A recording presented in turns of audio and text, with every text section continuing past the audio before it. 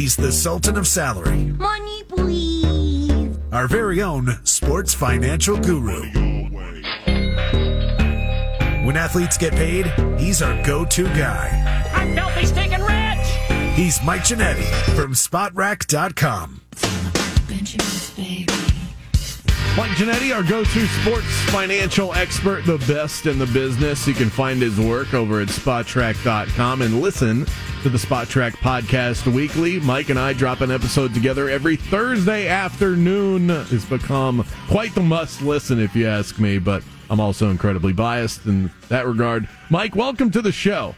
How you doing? Good. Yourself? Doing good. Were you part of the 400% increase in jersey sales for Travis Kelce ever since a certain pop star entered the suite on Sunday? I'm going to play the long game on that one. I think I can win in the end. So, no, not yet. Taylor Swift is really good for business, though. It's like everything she touches turns to gold, including Travis Kelce jerseys. Yeah, I mean, we know how this works. And, boy, if she was the halftime show this year, what timing that would have been, right? But not to be. We'll see. Yeah, shout out to Usher for getting that spot. The Broncos surrendered a whopping 70 points this weekend. Finally a problem that we can't blame on Russell Wilson. How ugly could this thing get if they've given up, given all that they've given up for coach, for quarterback? If this continues to go south, they just don't have a lot of ways to repair a clearly broken issue. No, it's really fascinating because there's a lot of money on the books. There was a lot of money before Sean Payton got there, and obviously his $100 million or whatever they handed him is now added on to that. But to me, the dichotomy is this going to be a roster change or is this going to be a Payton change? And I don't think they'll fire him, but will he walk away from this if he smells a rebuild coming, right? So if that's the case, if he wants to stick around and he kind of yields the power end of this spectrum, does that mean they buy out Russell Wilson and start over there? Because if they lose, if they win 2 games this year, they're going to be in contention for some sort of, change in quarterback next year. And that could mean buying out Russell Wilson, which is crazy, but possible.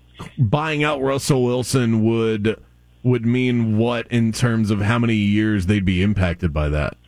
So there's a I'm going to call this a Walmart out next year. They can pay him $39 million next year to go away, and there's a ton of dead cap associated with it, but I don't think it matters too much if they can walk away from the rest of this contract. So it'd be buying him out of all of 2024 at $39 million cash. Not many teams would do it, but I think there's a sliver of a chance that this Denver team could do it if they want to, reinvigorate Sean Payton's career here. Right, yeah. But again, that was not the problem on Sunday. No. Giving up 70 points is not Russell Wilson's problem.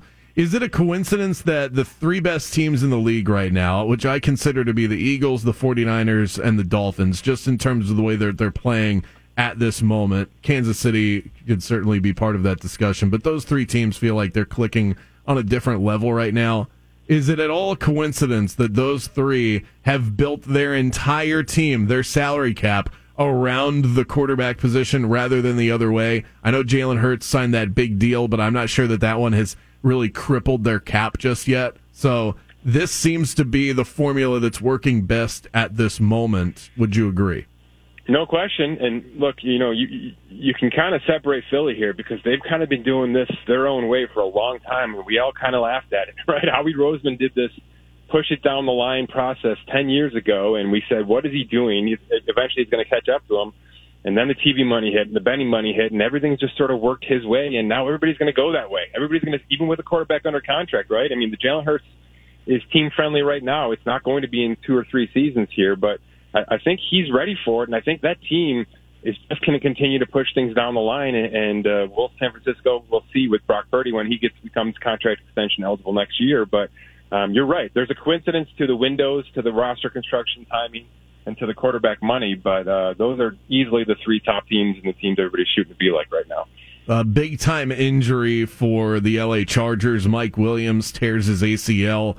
What does this mean for his financial future? I was looking at SpotTrack.com, and it looks like, based on the way I was reading it, that the Chargers can cut him loose at the end of the year and kind of get out scot-free. Is that the case? Yeah, this is year 2 of a 2-year guarantee. So, the writing was on the wall, kind of, even if he was healthy. I think they would probably let Quentin Johnson and those players sort of step into the role anyway. So, unfortunately, this is going to seal the deal most likely. But you never know. Could be get out of this deal and sign him back on a team-friendly showcase contract because he's certainly a fit with Justin Herbert. But it it's unfortunate, and it's sort of the way Chargers life is right now. It's just, I feel like this is an annual tradition, unfortunately. Oh, my God. I mean, you talk about a team in sports that can never stay healthy. It's them. The Ravens are starting to enter into that conversation as well. I'll get in my weekly Jets question. We're talking to Mike Ginnitti from SpotTrack.com.